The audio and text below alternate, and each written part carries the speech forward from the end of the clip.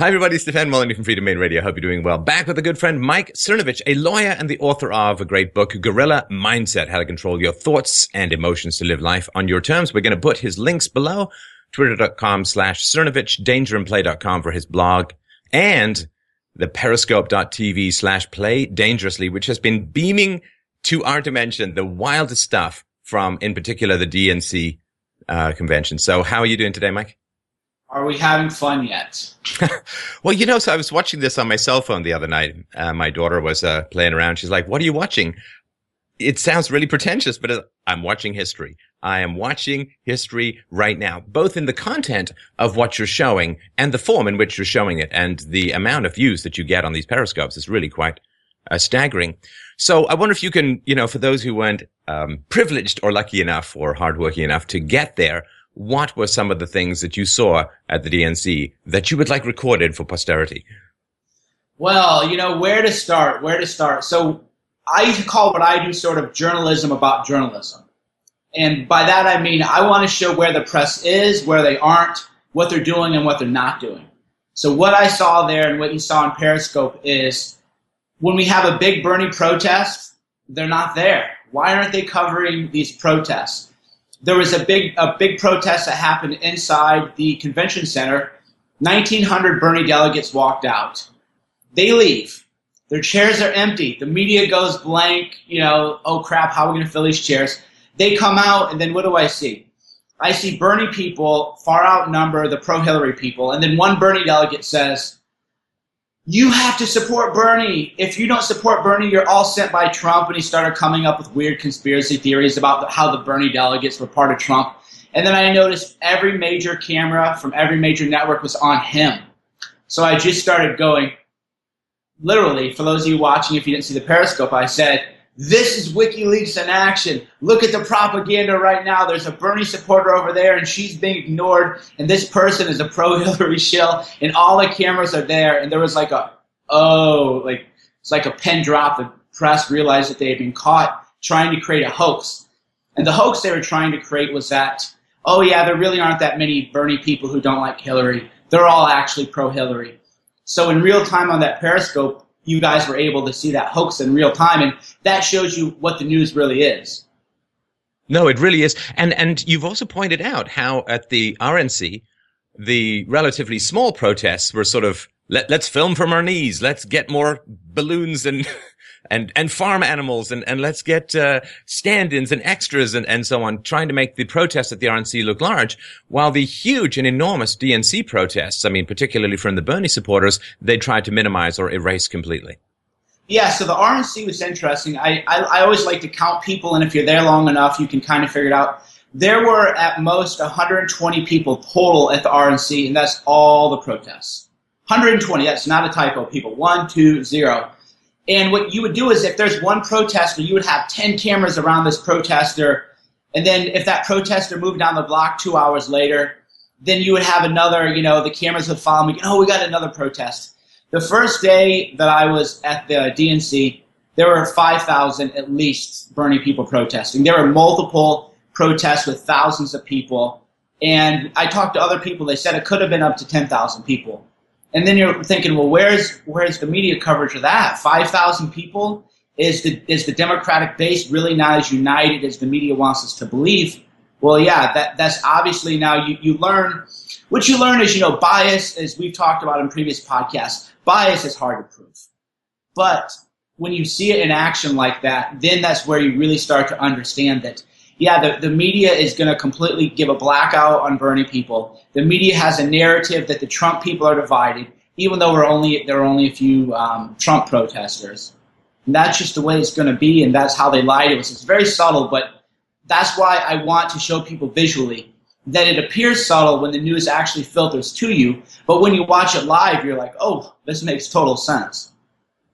And after the delegates walked out, as you say, almost 2,000, it was like the Oscars, someone gets up to go, boom, put someone in the seat. They had seat fillers. They rush in, and then CNN, as you point out, only airs the footage after all of the seat fillers have gone and taken their place.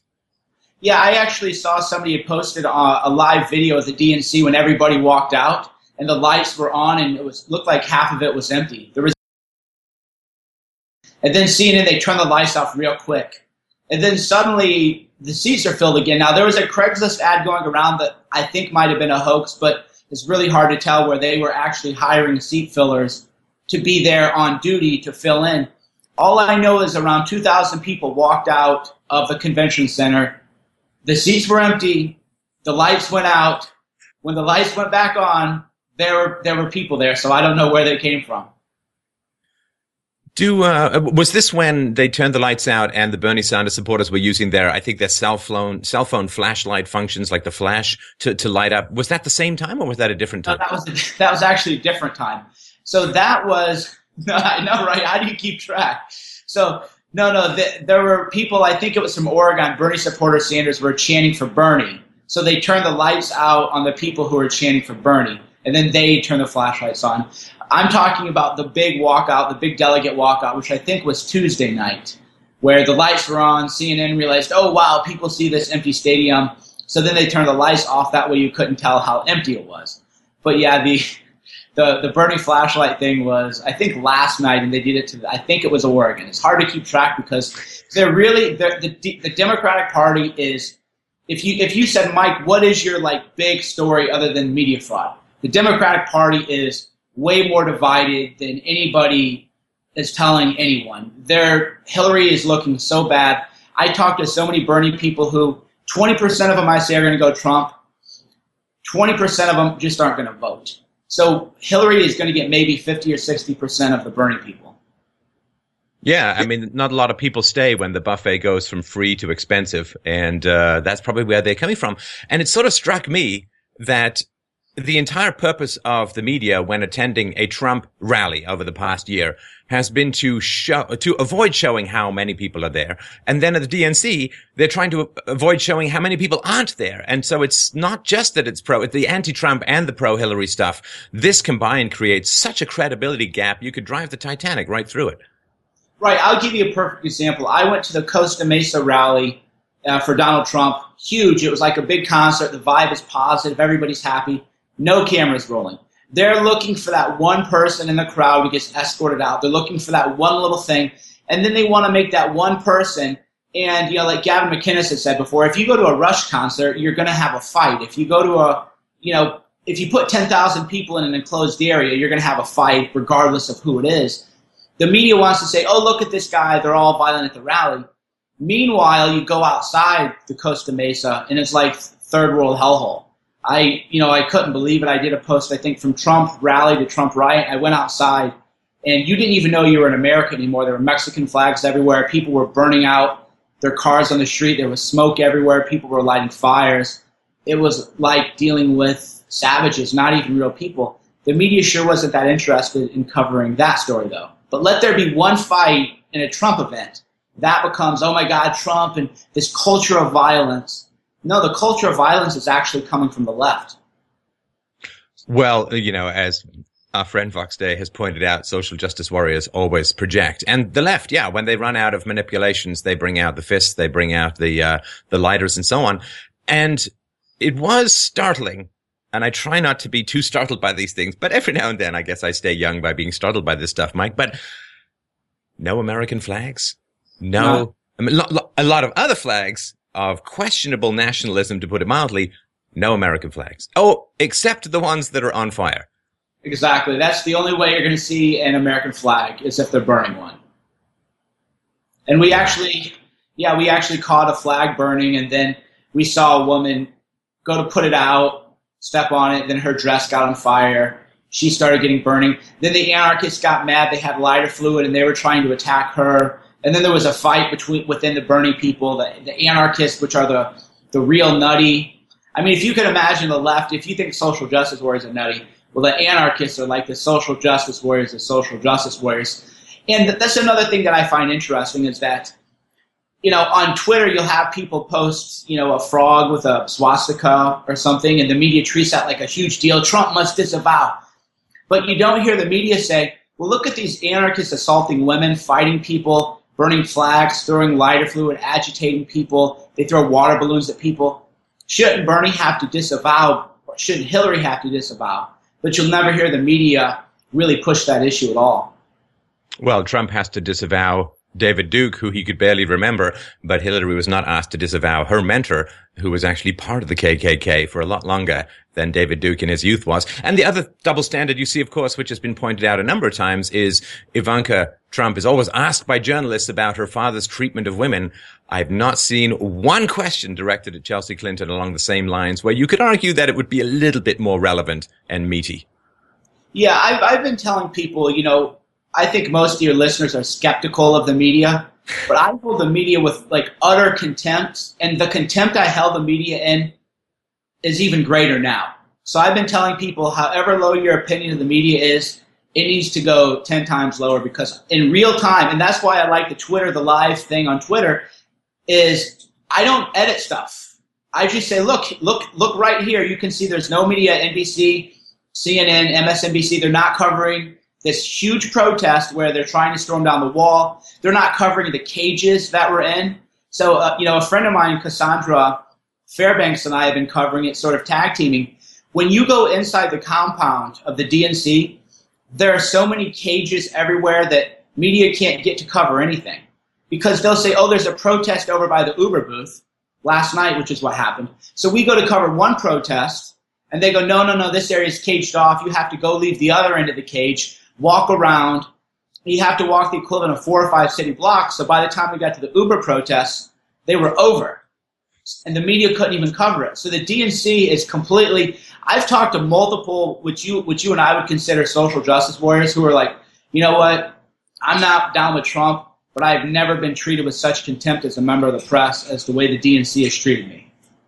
Well, they had no barriers to cover any protests that were occurring at the RNC.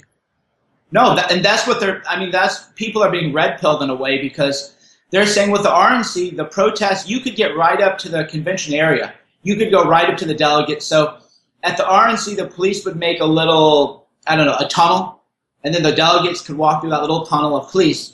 And you could be a protester, and you could yell whatever you want, say whatever you want. At the DNC, cages everywhere, 4 miles around, but it's really hard to appreciate until you get inside the complex. You're talking 4, 5, 6, 7 city blocks just to walk anywhere, and no protesters are allowed at all. So the protesters are kept behind a great big wall. The media has been treated with utter contempt, isn't being allowed to do its job. The police have orders to shut down areas where press want to be so that the media can't cover the protest. So you're talking a cover-up in a police state right in front of your eyes. Well, and a couple of thoughts popped to my mind. Of course, the first is that Donald Trump has, for the last year, I know he talked about it before, but it's really been front and center over the last year, has been repeatedly pointing out how dishonest most of the people in the media are. And, of course, a lot of the Bernie supporters will have watched those speeches, to see if he's going to say something that they can attack or criticize. And the fact that Trump has been saying, well, the media is pretty dishonest, the DNC is crooked Hillary, and so on, and then they see it up close, I think it might give a little bit more weight to his words. You know, how he pulled the press credentials of the Washington Post, and everyone was like, oh, that's terrible, this is censorship.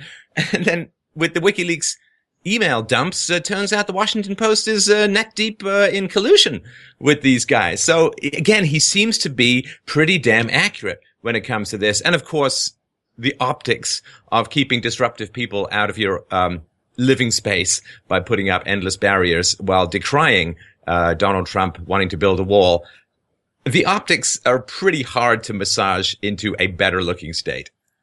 Right. And that's why CNN, MSNBC are covering it up. There should be helicopter coverage of the complex. There should be helicopter coverage of the protests, big, huge aerial shots. And you're not going to get any of that. So as much as I don't like to be afraid ever of anything in life, we have at the DNC a microcosm of the police state that Hillary wants. Cages everywhere, the preferred people, the preferred class in one area, and then the poor people, the rabble behind walls in another area, the gated community. Now, there was actually another thing very interesting that should be a much bigger story. I'm inside the Infinity Bar. There's these little bar and grills where the press can go in and eat. And I said, I figure the guys are happy, they're busy. And I go, how are things going? He goes, this is terrible, I hate it. And I said, well, why is that? He said, well, the only people allowed in now are the media, so they're not making any money. And I thought, well, isn't it interesting that the wait staff has to work hard for less money, and the DNC isn't making up that shortfall at all? So you realize Democrats, they really do just view us as sheep to be slaughtered, people to be exploited, and everything bad that I thought about Democrats. Again, when you see it in real life up close like this, you can only have complete and total contempt. And I don't like Republicans either, but it's utter contempt, and you realize what a danger that the left really is.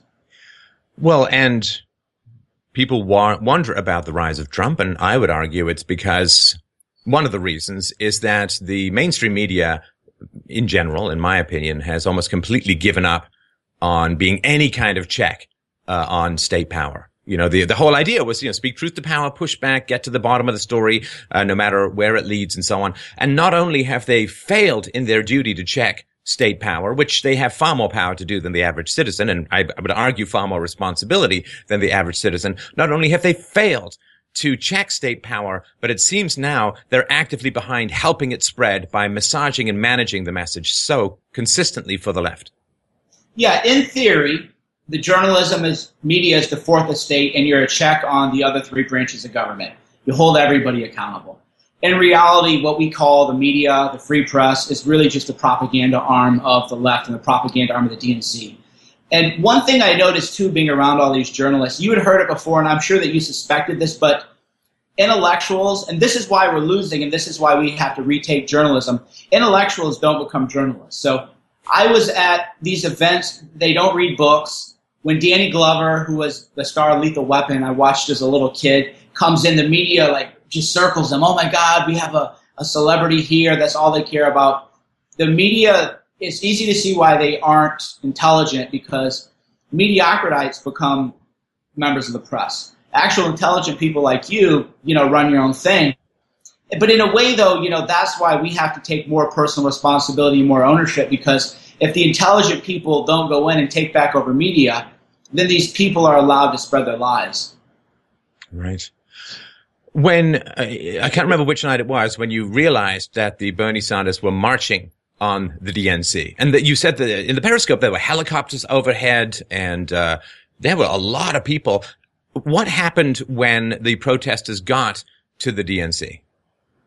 Okay, so there have been marches every day, and today should probably be the best day. The first day they march to the wall, they hold a rally. The second day, more of the same. Yesterday, they were I thought they'd breached the wall. So last night, there was nothing all day. So I was just hanging out again with the privileged class in the air-conditioned area while the rabbles left out in 95-degree heat. So I was amongst the privileged journalist class. We're hanging out, and then we hear, okay, there's a protest at the Uber tent, which is inside the perimeter. So that must have been delegates. So we rush over there. We saw a couple people get arrested. Then we go outside, and then there's another big march, probably a couple thousand people there. And we're covering it live. And then what happened is I went and moved away for a little bit to let my phone cool down because it was overheating. And I see a bunch of people running towards me. And they're like, the wall's down, the wall's down. So, of course, I turn on Periscope. I rush back in. They had almost breached the wall, or they might have breached the wall. So police had to come from behind the wall and stand in between the wall and the protesters. And then that was when I started that other Periscope. Almost like border guards, come to think of it. Yeah, you're not going to get through that wall. So there was also a Black Lives Matter march. Oh, that's right. Actually, the case. Yeah, I don't even want to introduce that story. Why don't you just give people the breakdown of what happened? Yeah, I mean, long story short is if you're white and you're at a Black Lives protest march, you have to go to the back of the bus. They said and we got it on video. The mainstream media doesn't cover this, but that's why we videoed all. They said all white people, all white media, all white press, go to the back. Go to the back. If you're black, go to the front.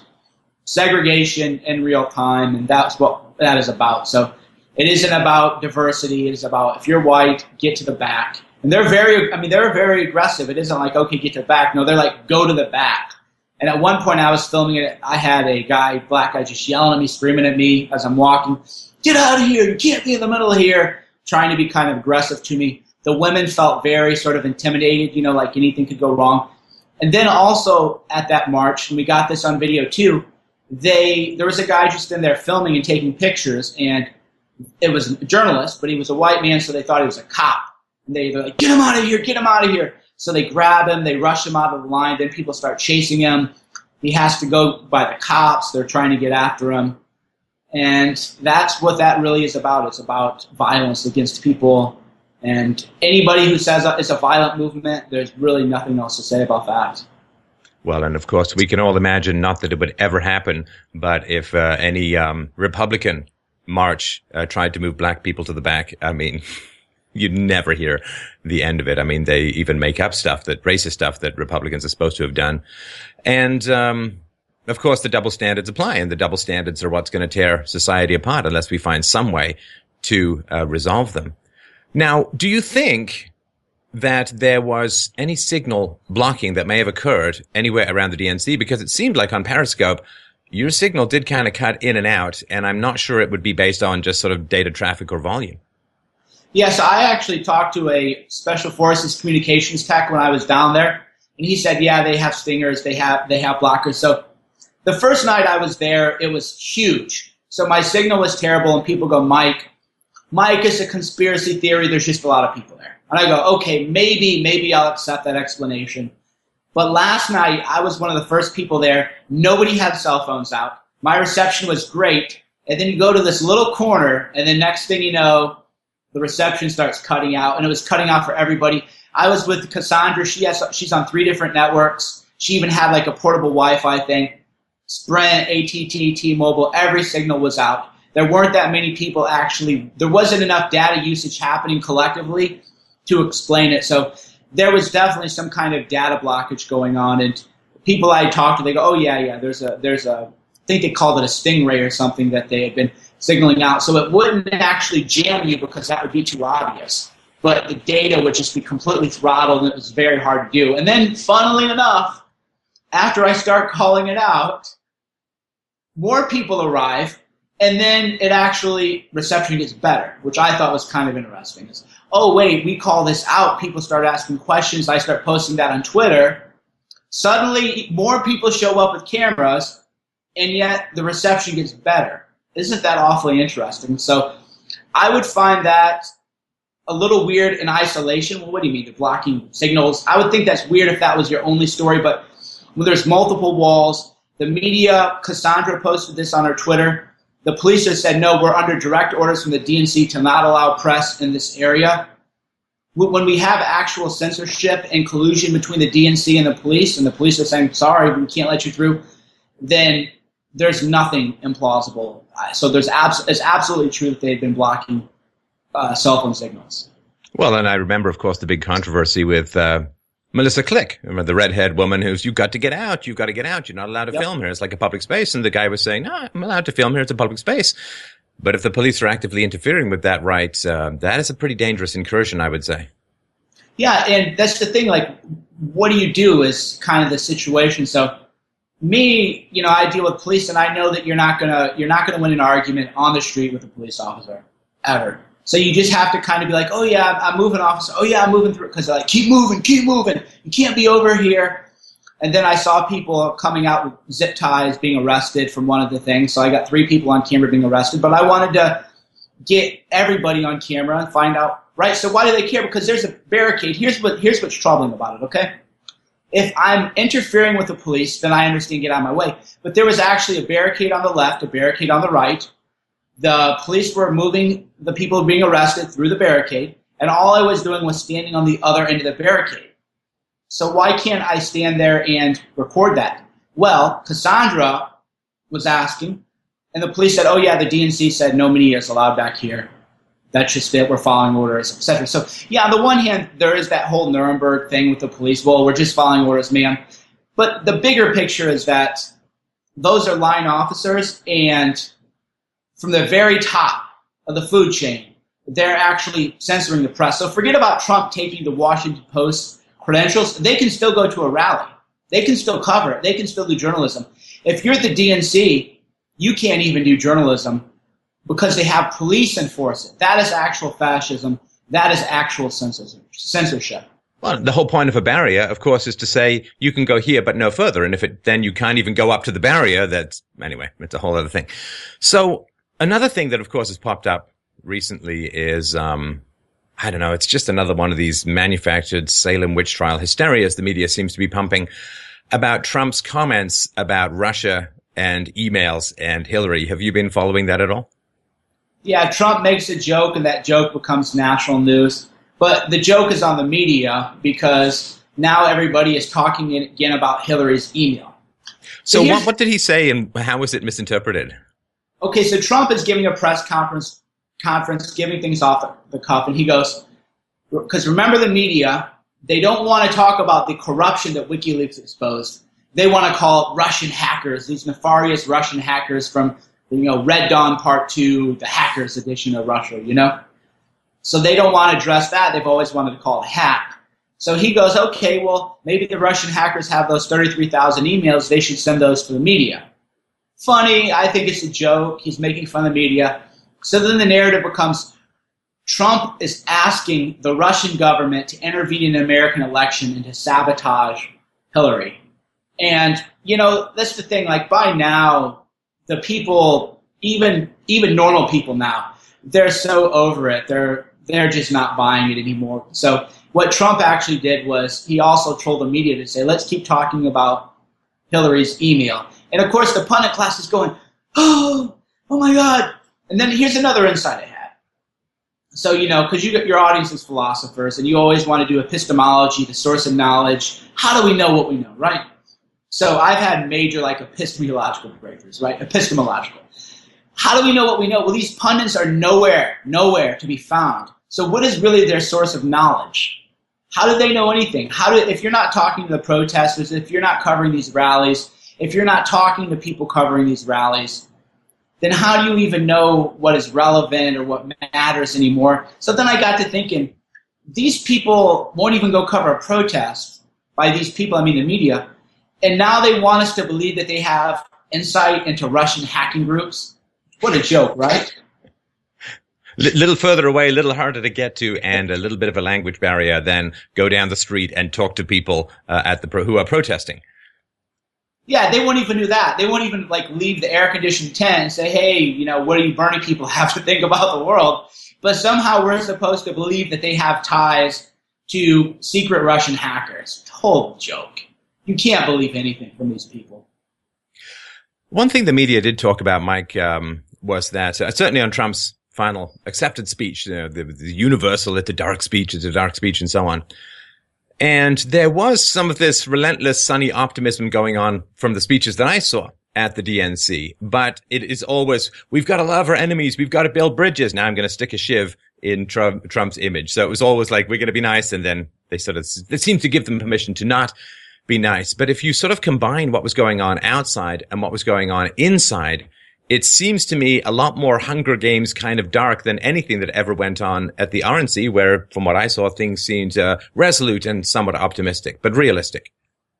Yeah, at the RNC, everybody mingled together. At the RNC, there was a place called Public Square, and that was where the protesters would go, pro-Trump people would go. Everybody was in that little area. And then that was about 3 or 4 blocks away from the RNC. So they would go to Public Square, they'd march to RNC. Everybody's mingling. Even if you disagree, for the most part, everybody was well-behaved. Here, there is definitely a Brazil vibe, a communist vibe, basically, which is, you see this in Vietnam.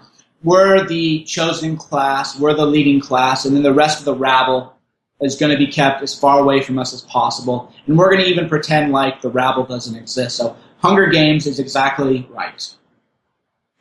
And what do you expect might be going down over the remainder of the convention? Do you think that there's going to be another assertive movement from the Bernie supporters? So tonight, when Hillary speaks, the energy of the crowd has been changing. Last night, the energy was a lot angrier. There was definitely some scuffles, there was some violence, and I think tonight the energy is going to be even more aggressive. So last night they started, trying to get through the wall. They may have actually got through the wall, and then police came and closed it down. I think tonight could potentially be the powder keg goes off after Hillary talks. Wow. With a neutered police force to boot. And there is an odd thing, and you people can see this on Twitter. I think you've tweeted it as well. what is that thing on her tongue? A hole, a mole? Like, what is going on with that? Yeah, Hillary's tongue, hashtag Hillary's tongue. Is it a cancer? Maybe that's why she coughs all the time, right? She hasn't given a press conference in 235 days. She coughs. We saw the other day, the seizure video. This is not a healthy person. So, yeah, it could be a tumor on her tongue. She could have mouth cancer. And that would explain why she doesn't want to talk much and why she won't do press conferences, why she's been coughing. Could be some sort of mouth cancer. Could be HPV from her relationship with Huma. Humia was with Anthony Weiner, who, as we know, was sexting people and everything else. So who knows what kind of diseases they're spreading amongst each other. We'll find out. So I really do appreciate your time. It's great to get the update. I'm obviously sorry I can't be there next time. If there is one that's this volatile, we'll see how it goes in November. I just wanted to remind people, please go dangerandplay.com. Mike is an excellent writer, and you'll always come away with something great from his writing. Twitter.com/Cernovich. And of course, periscope.tv/playdangerously. Mike, stay safe, and thank you so much for the update. Thanks, guys. Thanks for listening. Take care.